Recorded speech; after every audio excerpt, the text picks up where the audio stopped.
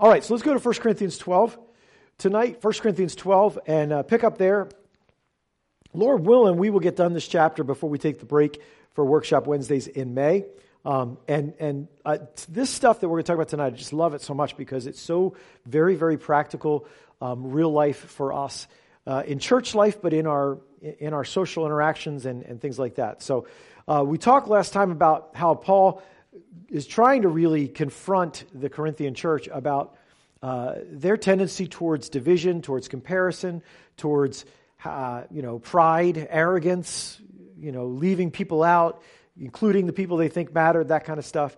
And so Paul comes with the body is a unit. It's many parts, but it is one. It is one body through one spirit into one body in one spirit. So there's all these ones. It's talking about the unity in the body. And even though we are very different, we are called to work together. We are called to fit together as one. And it's a little bit, there's so many different applications of that, but a little bit of what we're talking about on Sunday where you might feel like, well, I don't have to suffer, but a statement like that really lets you kind of escape the connection, the spiritual connection we have with our brothers and sisters around the world who are suffering. And so why would that not matter to me if they're part of my body? You know what I mean? Like something's wrong there if that doesn't matter to me. Similarly, in a church, if someone is sad, if someone is broken, if someone's going through a hard time, it's why we do things like benevolent offering, so that we can share together in that suffering, and so that there's not a sense of someone being alone. And as a pastor, I can't tell you how many times it has been a blessing to me, like a privilege to me, to talk to somebody who is really overwhelmed with life and really hurting, and something's just caved in on them, and they're just sharing, they're just pouring it out, and one of the things that they need, they have financial needs or something, and I say, listen, if that's something you have a need in your life, I'd love to connect you with our needs team because we don't want you to stand alone in that. If there's something we can do to help, we want to help. God doesn't always give us the ability to help, but when He does, we want to do it, and we have a heart to do it whenever we can because we're one. So we express that in ways like that, in meaningful ways, in ways of fellowship, in being open and not, you can come in on Sunday and sit down in your pew and kind of zone in on the back of the chair in front of you or whatever and just do your own thing. But that's not really expressing what Paul's talking about here as we are the body and we're connected and we need to know each other and care about each other. Really, really important stuff. And so he says, just like the body functions with different parts and is one, we are similarly. And it's talking about the coordination of the body, the fact that, your hand serves the rest of your body by doing the things that it was made to do so that your body can function well, right? Your lungs serve your body. They're not just like, well, I've got all the air and I'm not sharing it with anybody, right? There's a way that your lungs serve the rest of your body by oxygenating your blood so that you have the ability to use muscles and burn calories and all that kind of stuff with the physicality of your body. And so our body works together even though it's different. Okay? We are interdependent, and in a very real way, we are the body of Christ on earth. Jesus was God in human flesh. Jesus ascended back to heaven, and now the representation of God in human form is you and I. And have you noticed that? People get their impression about what God is like by what His children act like, how we represent Him. Have you noticed that? Even a deeper one. Kids get their impression of what God is like from their parents. We represent in a physical way what God is to people. And I can't tell you how deep some of those impressions go. Sitting and talking with people who had a traumatic childhood and father figures or mother figures or whoever who were supposed to watch out for them and take care of them and abuse them instead, puts a deep impression on them about what God is like. Does that make sense? So we do, in a very physical, real way, reflect God to people, and there's different realms of that, but that's how we do it. All right? So now we're going to start at verse 14, and this is a part down to verse 20, this next chunk. There's kind of two chunks here, but we're going to just look at the first one tonight. It says this, "Now the body is not made up of one part, but of many. If the foot should say, because I am not a hand, I do not belong to the body, it would not for that reason cease to be part of the body. And if the ear should say, because I am not an eye, I do not belong to the body, it would not for that reason cease to be a part of the body. If the whole body were an eye, where would the sense of hearing be? If the whole body were an ear, where would the sense of smell be? But in fact, God has arranged the parts in the body, every one of them, just as he wanted them to be. If they were all one part, where would the body be? As it is, there are many parts, but one body. This is just so brilliant in Paul's explanation of it. You know how your body has many parts, and we are one. And then he goes and addresses something that's really inside of so many people. Who is he talking to in this chunk of verses? What kind of person is he talking to?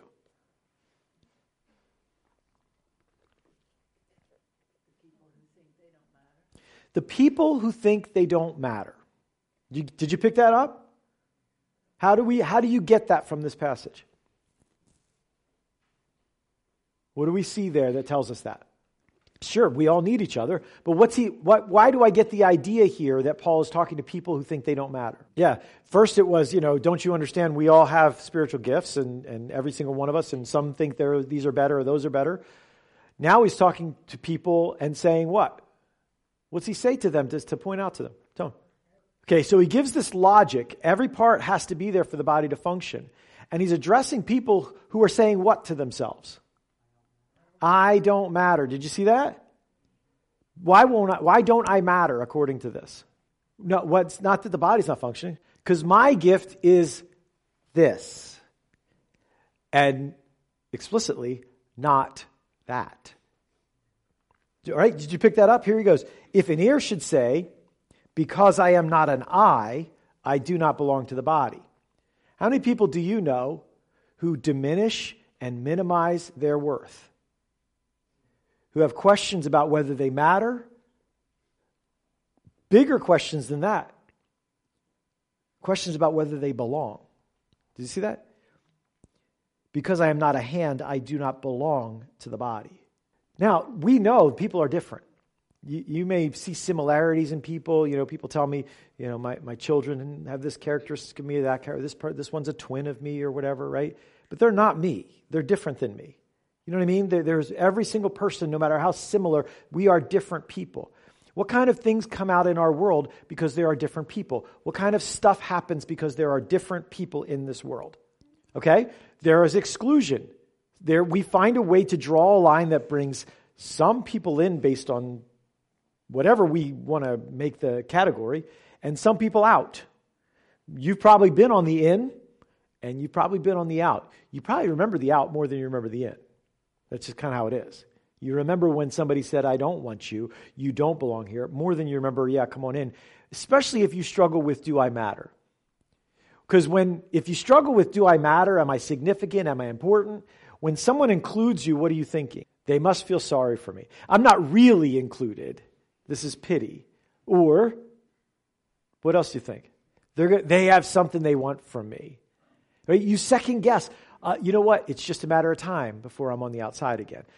You find every reason to not embrace the inclusion if you struggle with feeling like a nothing. And I know many of you, in your dark moments, and maybe even out loud, struggle with that. This is a ministry filled with people that God wants to free from that lie. And it is a lie. And I hope you see that the way Paul addresses this. He addresses it gently. He addresses it with undeniable logic.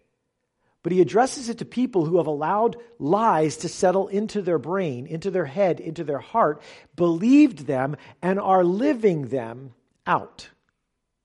And these lies are terribly damaging. Because when you believe that you are not worthwhile, it affects everything you do. It affects every relationship you have. It reflects every task that you take on, right? If you believe that you are not a worthwhile person, that you don't matter, that you are rejectable, how does that influence things in your life? What kind of effects does that have on everyday life for people? Give me some ideas. Think out loud with me. Negativity, okay? You always are prone to, if you feel negative about yourself, the world feels negative. It feels like a criticism waiting to happen or a rejection waiting to happen. What else? Jealousy. I look at somebody else who looks like they have what I want, and I wish I were them.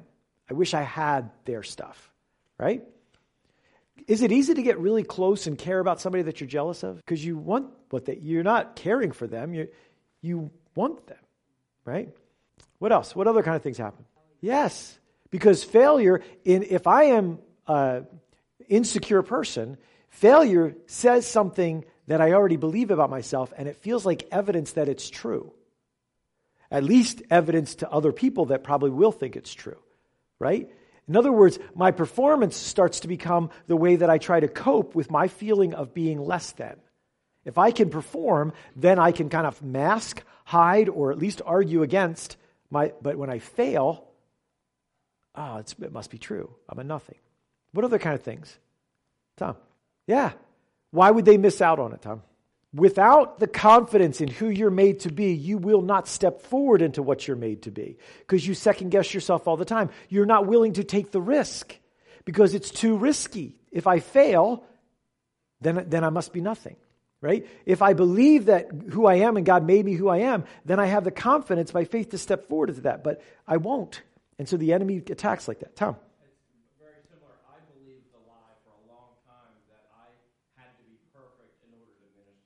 Yeah. And that was devastating to my Christian life. Yeah. Absolutely devastating. Yeah, and confusing. I was an older man, I'm 43, but when I was in my 30s is when I really started realizing that because from the backgrounds and stuff that you're familiar with. Yeah. I believe that lie. Yep. I can never possibly serve him because I can't. I don't have it under control. Yeah. Which really confuses you when you look at as God gives you children and you go, I've got to lead these people. I'm not qualified because you think I'm a failure. You don't come from a place of God made me for this. You come from a place of, have I figured it out? Do I have it together? Can I handle this? Right? And anytime you come from a human perspective on it, a human value, a human measuring up, you will always find, if you're honest, a shortfall. And that shortfall can bring a lot of guilt, a lot of shame. Tony? Yeah. It is an excuse for inaction. In the end, I can say, well, they're better off without me doing it because I would just mess it up anyway. Yeah, it's interesting when we think about failure, and we're so failure averse. The whole Old Testament law was set up to cause people to fail. Think about that for a little bit. The reason it was there is to show us that we can't do it. Because there's a truth in that I need. In other words, the only way that I really grab a hold of that is by the experience of failure. It's the only way for my pride, my arrogance, my humanity to be crushed. A little sneak for you guys. You can keep this secret, hopefully, between now and then. In August, for the Sundays in August, we're going to do a series called Failure is Not an Option. But it's a lie, it's a deception, okay? Because it's not an option, it's absolutely necessary. That's what it's going to be. Failure is not an option, it's absolutely necessary. In other words, if you don't fail, you probably are not stepping forward by faith anywhere. We learn by failure. We learn in many ways by taking a step and, that didn't work. But it doesn't stop me. I keep going because the calling wasn't wrong and my attempt wasn't wrong, but I needed to learn by stepping forward and letting it fall apart because it's not about, does this make me look good or does this make me valuable? It's about, has God called me to it? And if God's called me to it, I'll keep after it. And I think when we go through that series, you will be stunned at the regularity in the Word of God of people that God used as the banner names in all of history. And their testimony is failure, failure, failure, failure. I mean, just blow you away if you ever stopped and thought about it. Moses, one of the biggest names in the Word of God, was 80 before he did anything worthwhile. And how much of a failure do you think he felt like when he recognized that God raised him, saved him from certain death, raised him in the greatest privilege there ever could be on the world at that time in the house of Pharaoh. All the learning, all the skills, all the leadership training, everything. And when he got old enough and said, I need to step up and lead from God's people, he wound up failing in his leadership by killing an Egyptian and whatever, being rejected and running away for 40 years. Failure. And we don't think about, Moses the failure. That's what the Bible presents. Abraham the failure. David the failure. You know what I mean? Like, just you read their stories and they're just flat on their face. Peter the failure. They're just down. And yet, as we think about their names, what we think about is what God did through them that was unbelievable. Right? You don't think about Elijah running away in depression saying, I want to quit, God. You don't think, what you think about is him calling down fire from heaven. That's what you think about. And so when we have this thing inside of us that the enemy loves to whisper at us that you don't matter and you'll never do it and it's never going to work for you and nobody likes you anyway and you're just going to be rejected and all of those things that are everywhere, and we buy it, we are right in the enemy's hands to be destroyed. Do you know what I mean? And so Paul comes after the church and he says, hey, guys, think about this. When you start to compare yourself to others, you are in a mode that will inevitably lead to one thing. When you look across at someone else and you say, well, I don't have what they have. I'm not like them. I'm not as good as they are. I'm not as spiritual as they are. I'm not as talented as they are. My kids aren't like them. My job isn't like... When you look across at someone else and start to compare, it is the first step towards either arrogance or insecurity. There's only two places it takes you. It never takes you to healthy. It only takes you one of the two places. Okay? And he starts by addressing the people who look across and say, I'm not as good at that as that person. So therefore, my conclusion, I don't matter. I don't belong. And I think that is an epidemic relationally. We talk about we are one body. We need to function together as a body. We are not functioning as a body because people are so scared and insecure, not knowing who they are, thinking that who they are is a summary of what they've accomplished, what they've done, the strength and ability they think they have, instead of looking at the calling of God in their lives and stepping up into it. You know how many dads run from this giant calling of caring for, leading spiritually their children because God called them to it? They run from it because it's too big, it's too hard, and I get it. But you're not called to run from it. You're called to step up into it. Not step up into it because you're going to be perfect at it and you got it all figured out, but step up into it so that God can do His work in you, so that you can go forward by faith. You can learn how to walk in the Spirit and not in your flesh. But we don't do that. We just go, safer just to stay at work. I know what I'm doing there. Safer just to stay distant. Safer just to something else. Run away. Insecurity, a powerful weapon in the hands of our enemy. So Paul's speaking to those with self-image issues. I don't matter because I don't measure up. And he's speaking to those who find ways to dismiss their worth. They have worth, but they dismiss it. Okay, did you see that in the picture he gave? He's talking about somebody's a hand, and they say, I don't matter because I'm not a foot. Or an eye that says, I don't matter because I'm not an ear, or whatever. Right? So, in being a hand or a foot or an eye or an ear, there are certain things that you have worth in that for being, right? You're not like, oh man, you know what, this lousy hand, if I could just get rid of this hand, that would be the best thing ever. No, I need my hand. As a matter of fact, if I overdo it with my hand and it hurts and I can't use it for a couple of days, I'm really like, man, this is such an irritating situation. I can't stand this. I can't wait to get my hand back so that I can use it for the things that I need to use it for. It has worth. It has service. It helps. It makes my body more effective and more functional. So it has worth. And yet in Paul's illustration here, it looks at another part of the body and says, because I'm not you, because I don't do that, I don't matter. So it does both things. This insecurity does both things. It looks at someone else and magnifies their abilities and looks at what God's given me and minimizes it, brushes over it, brushes it away, refuses to use it.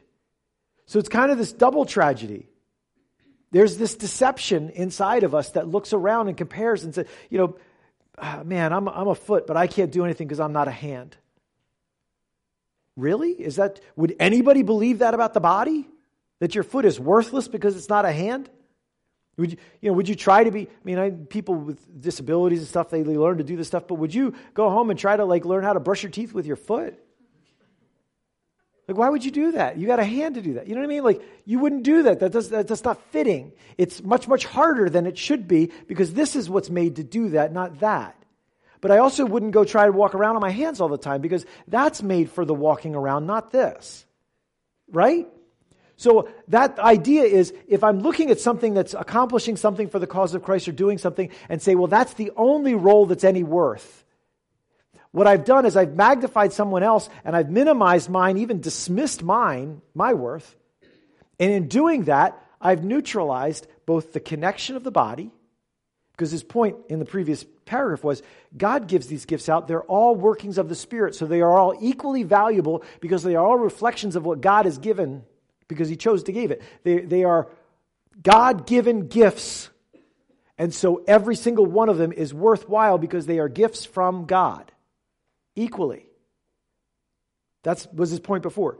Now his point is, you look over and you say, well, I don't matter because I'm not like that. I found a reason to think that I don't matter.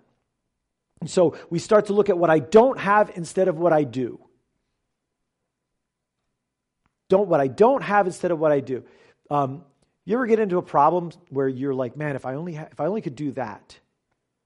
Maybe you're one of those people who like to spend money. Maybe you're a spender, right? And you probably know somebody or are married to somebody who's a saver, right? You're like, oh, I wish I could just be more like that. Then all our money problems would go away. Except when I'm in the store, I don't wish I would be like that. Then I like to be a spender because that's what I like to do. But the idea is, I look over there and I think, oh man, I wish I could be like that.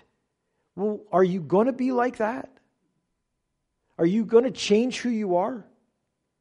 No, but there are good things to who you are and what you are, right? There's productivity, there's strength in that.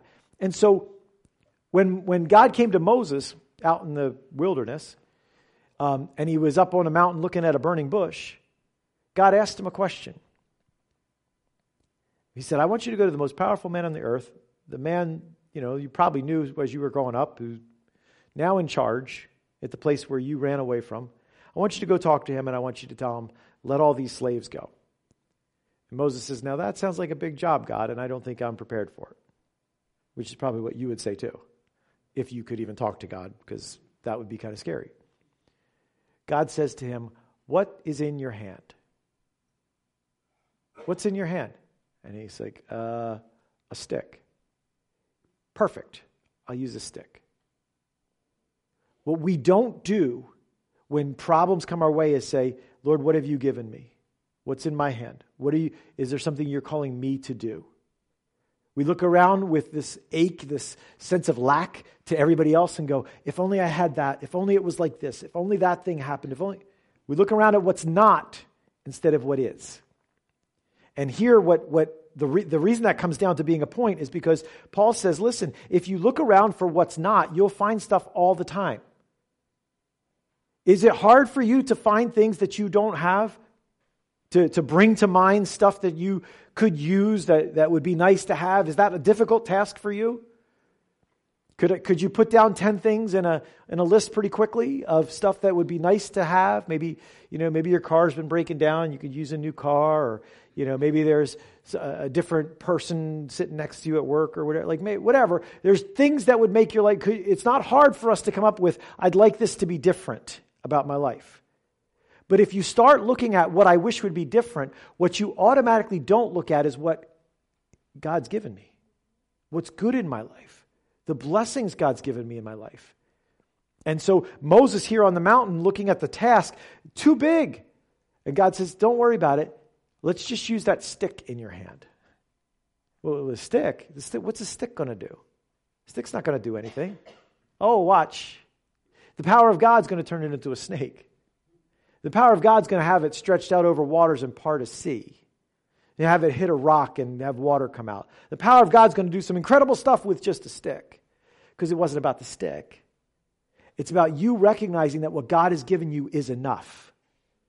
That God has made you enough. That God has made you valuable and worthwhile and meaningful and purposeful just as you are. Because He's like that. Because God is good like that. And so the challenge for you and I is not to look around and take account of what could be different, what should be different, what would be nice to have different.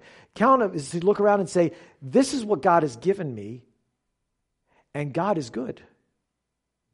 And if God is good, then this is good. Then I have what I need, even if it doesn't look like it's enough for the task.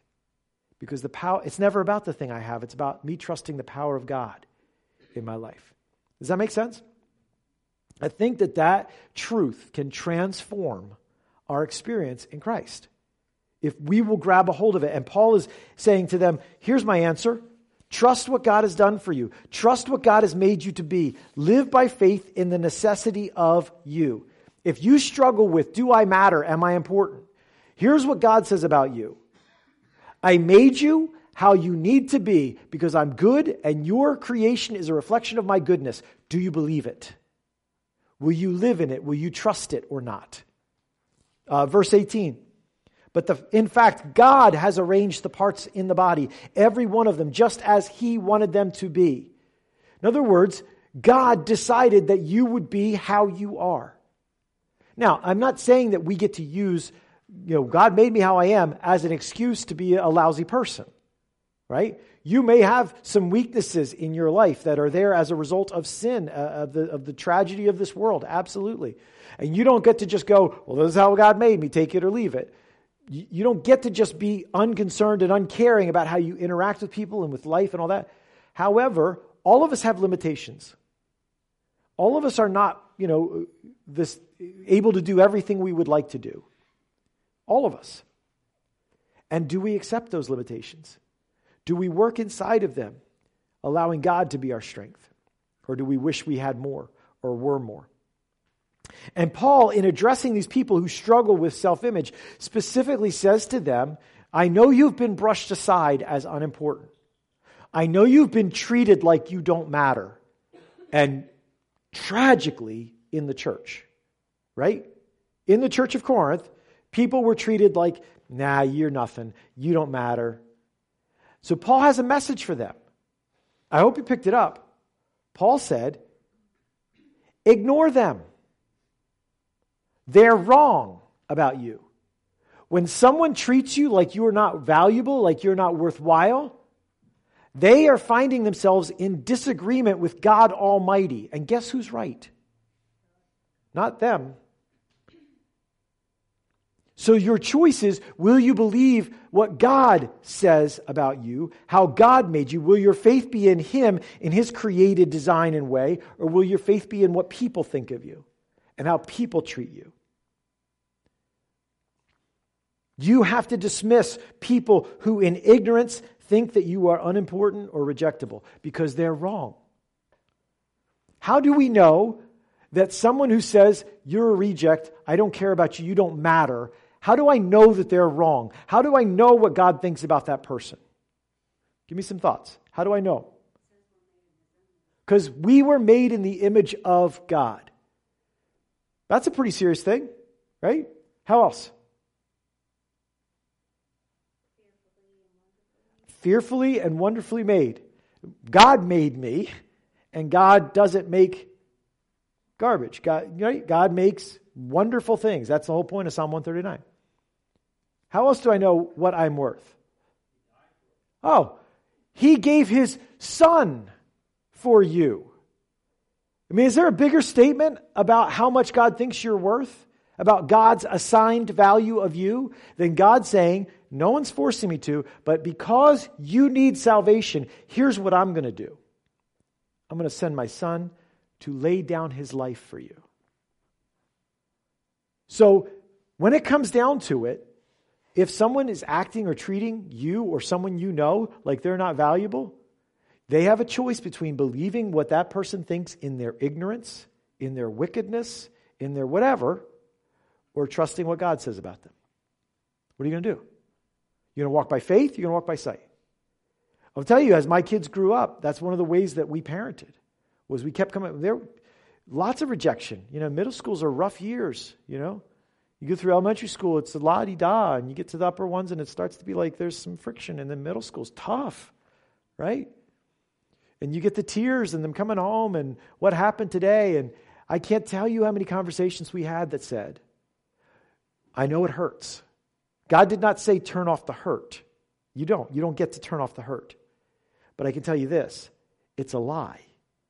What they think about you is wrong. They're deceived. They're wrong. It's a lie. And it's not because I'm your dad telling you what I think about you. It's because your Heavenly Father who knows you and made you said this about you. And they find themselves disagreeing with Him. So you need to believe Him. But you have to choose whether you will or not. If you want to have the security to stand up in the way that God created you to be and the person God created you to be, you've got to come to grips with what you believe about the value you have because of what God says about you, because God made you in His image with His own hands to make you exactly how you were supposed to be. Are you going to believe that or not? If you look for your worth to come from feedback in other things like the approval of others or the achievements that you have or whatever, you will never find worth that lasts.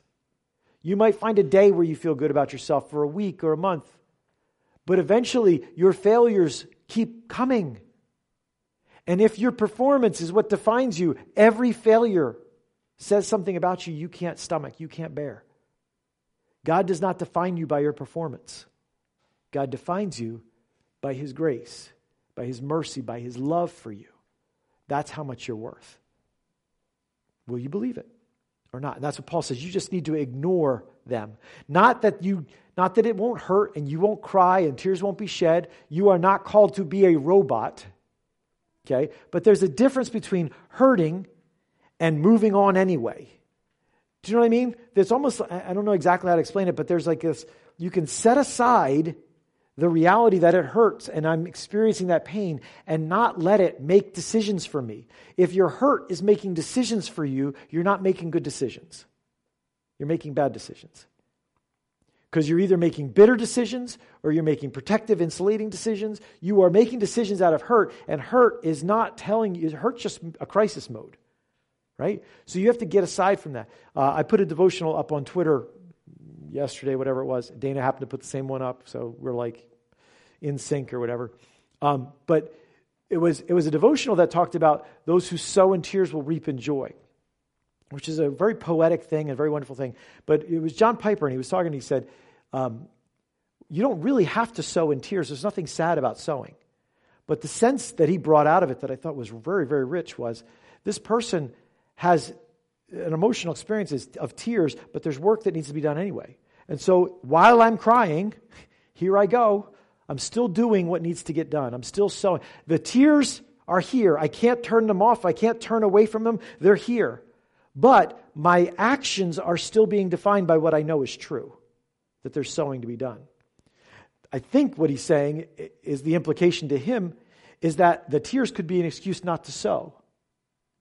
And then there's no reaping. Like, okay, so you got the tears. The question is not whether you have the tears or not. The question is what you're going to do while you have the tears. Does that make sense? You can let them tell you too much, too big, got to go, give up, go away. Or you can say, I still need to go forward by faith. I still need to live for what matters eternally. I have to go forward. So Paul says logically, and spiritually, by faith, you have to trust that. You cannot disqualify yourself. You cannot minimize yourself. You cannot discredit yourself, because in doing so, you absolutely go against what God said about you. And logically, you will go against the very idea of a body. Right? That's why he says, if the whole body were an eye, where would the sense of hearing be? If the whole body were an ear, where would the sense of smell be? Right?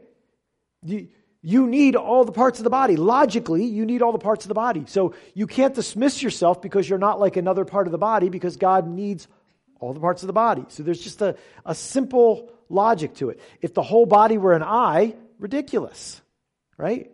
In order for a body to function, there has to be diversity. And so different doesn't mean we should make comparisons to each other. We recognize that we are different, but we choose to see that we are the same. In unity, we recognize that we are different, but we choose to see that we are the same. So when we do communion, we get up and we stand around the whole church here in a circle. And that is meant in our hearts to symbolize that we are all the same, that we are one, that we are a family, that we are on level ground here. Right? That's just a symbolic way of talking about sitting at a round table. The idea of being around in the room and as one big family, connected like that. That there's nobody better or worse. That we choose, even though somebody might look, humanly speaking, to have more giftedness or more attractive or a better person or whatever, we are the same because we're all here by the grace of God. And we choose to see ourselves as the same. We choose to see ourselves as the same in worth, not better than or worse than. Choose to see ourselves the same as. And we choose to see ourselves as connected, interdependent, as one body. All right? And then he closes this whole section by saying, but in fact, God arranged the parts of the body, every one of them, just as he wanted them to be. And what he says there is this. A poor self-image is a response to God's design. What is the response? If I think that I am worthless, that I am a reject, what am I saying about God to God? Yeah. I've seen your work, God. It's not good. That's what I'm saying to God. It's rebellion is what it is. It doesn't feel like that. It feels like humility. It feels like wounds. But ultimately what it leads me to is, God, I know better than you. You made me like this. You're wrong. It either leads me to believe God is not good, even though he's revealed himself to be good, or that God is not great, even though you can just look up on a starry night and see that God is great. But we reject the truth and we embrace a lie. When you reject the truth and embrace a lie, you're in bad shape. At least, yeah. And it's a good point. It almost feels conceited to believe that I'm valuable. All right, so let's think about that for a second. Conceited, it's this false humility that's laid out there as a trap for everybody. Conceited would mean it is to your glory, to your honor, that you are valuable. It's not. It would mean that you think you are valuable in the face of other less than valuable people. Christianity says, I am valuable because God made me valuable. I had nothing to do with it. I choose to accept, because God made me in his image for his glory, I choose to accept that calling on my life. And I will live confidently in what God made me to do because I live by faith in God. Secondly, it says this. You have the same opportunity I have. You can do it exactly like I'm doing it. You are as valuable as I am. I'm not better than or worse than anybody else. I do not make anybody actually better by feeling worse about myself. I actually don't make myself less valuable by feeling worse about myself. Do I? When you feel like you're a crummy person, does that make you a less valuable person? According to what God says, no. So the idea is this. You have the choice to live by faith, not in a way that puffs you up above other people. There's no above other people. There's just, I'm confident in who God made me to be because God's a good God and he's my heavenly Father and he made me like this and he's exactly right. He never makes a mistake. He's glorious. He's holy. He's perfect. He's righteous. He always does the right thing. And so therefore, when he made me right. Praise the Lord. And I go on confidently in that. It's like when you first become a parent and you feel like, I don't know if I'm ready for this. I don't know if I can handle this, especially the first night when they keep crying all night, I don't know what to do about this. Do you go, wait a minute, maybe I'm not actually the parent? You just step up into it because they're my kid. You know they're your kid. You don't think, I'm such a wonderful person because I have a kid. You're just like, I know who I am. I know I'm the mom. I know I'm the dad. This is my child. And my heart is just to believe that and step forward into it. That's what your identity is. It's not about feeling good about yourself or bad about yourself. It's about feeling confident that God made you and stepping up into what God made you to be. Not because other people think you're this or that, but because of what God has decreed over your life. Does that make sense? Yeah, it's a non-human thought process to think it's free. You don't have to want what I have. You can have what I have because you can get it the same way I got it. I didn't get it by being a good enough person to get it. I didn't get it by being special enough to get it. I got it because God said, I love you. Here it is. Do you want it? Right. Absolutely. And that, there's no pride in that. I mean, I'm thankful. I can be thankful without being proud. I can be confident in eternity without being proud of eternity. Like, I'm going to go to heaven when I die. How about you? I'm not proud of it. I'm really happy about it, but I'm not proud of it because I didn't do anything for it. You with me? There's a difference. The pride thing is not a part of it at all. I don't have to be proud to be confident. I can be confident in faith. Make sense? Who else raised their hand? Somebody. Tone. I was going to say, conversely, the other aspect of that is some people to build themselves and have to tear other people down. Yeah, and that actually, the next section here is about those who want to be better by minimizing and dismissing other people. The first section, he talks to the people who are getting trashed and who are believing it and says, don't you dare believe it. God's word is true. God's opinion of you is true. You've got to decide whose opinion matters to you. The next part is he says to people who are the ones doing the trashing, don't you dare do that. And so we'll pick that up when we get here next time. All right, any other thoughts on that? Tom? Yeah. It's interesting that we do that. It's almost a universal human thing to judge someone else by their strength and myself by my weakness. Like in the worst possible light and the best possible light thing there. But especially as we read through John, Jesus talks about the source of our power and strength. The opportunity for your strength is the exact same opportunity for my strength, from Almighty God. It's the same strength. It's exceeding riches of His glory. It's like this overabundance, this overflow, this never-ending stream of power for your life. You can have the exact same power I have. If you're looking at my strengths and weaknesses, you're looking in the wrong place. Because anything that's accomplished eternally is not accomplished in my strength. It's accomplished in spite of my strength, through the strength of God. And so in that stuff, we have to kind of like get our minds in a different realm. It's why when we share our faith with people, they can't quite get it unless the Spirit turns on the light bulb for them, because it's something that's only perceived spiritually, it's something that only understood spiritually, right? To understand that I can be at one with God even though I've blown it. How is that possible? That's possible because of Jesus Christ, who loved you enough to die for you. Wow. Let's live in light of that, right? And then as I walk forward in my life, I live in the identity of what God created me to be and who God created me to be. And so my passion becomes finding out, God, what have you given me? What's in my hand? What's mine to do? What's mine to use? Let me go use that for you.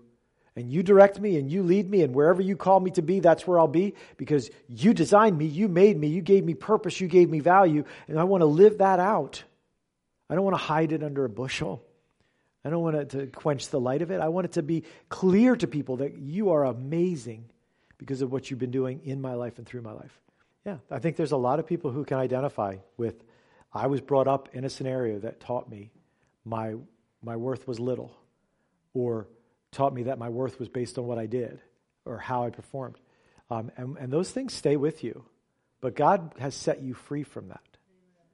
Will you live in that freedom, or will you be brought back under a yoke of bondage? Live in that freedom. Sometimes it's like this. Sometimes it's not other people's thoughts of you. It's your own thoughts of yourself, because you're frustrated with yourself or you're irritated with yourself. Sometimes we don't like ourselves. Do you know enough to know that when you think that little of yourself, that you're not right? That God's view of you remains the same, and you've got to give up on your frustration? People think it's, if I beat myself up, I'll perform better. If I beat myself up, I'll have paid for what I did wrong, and then I'll be even again. Man, all kinds of lies. All kinds of lies. And they're meant to sap the power of God out of your life. Power of God comes by faith in the truth. The truth is, you've been adopted, you've been chosen, you've been made new in Jesus Christ. Ephesians 2:10, we are His workmanship, created in Christ Jesus. Word workmanship, masterpiece. Live like a masterpiece.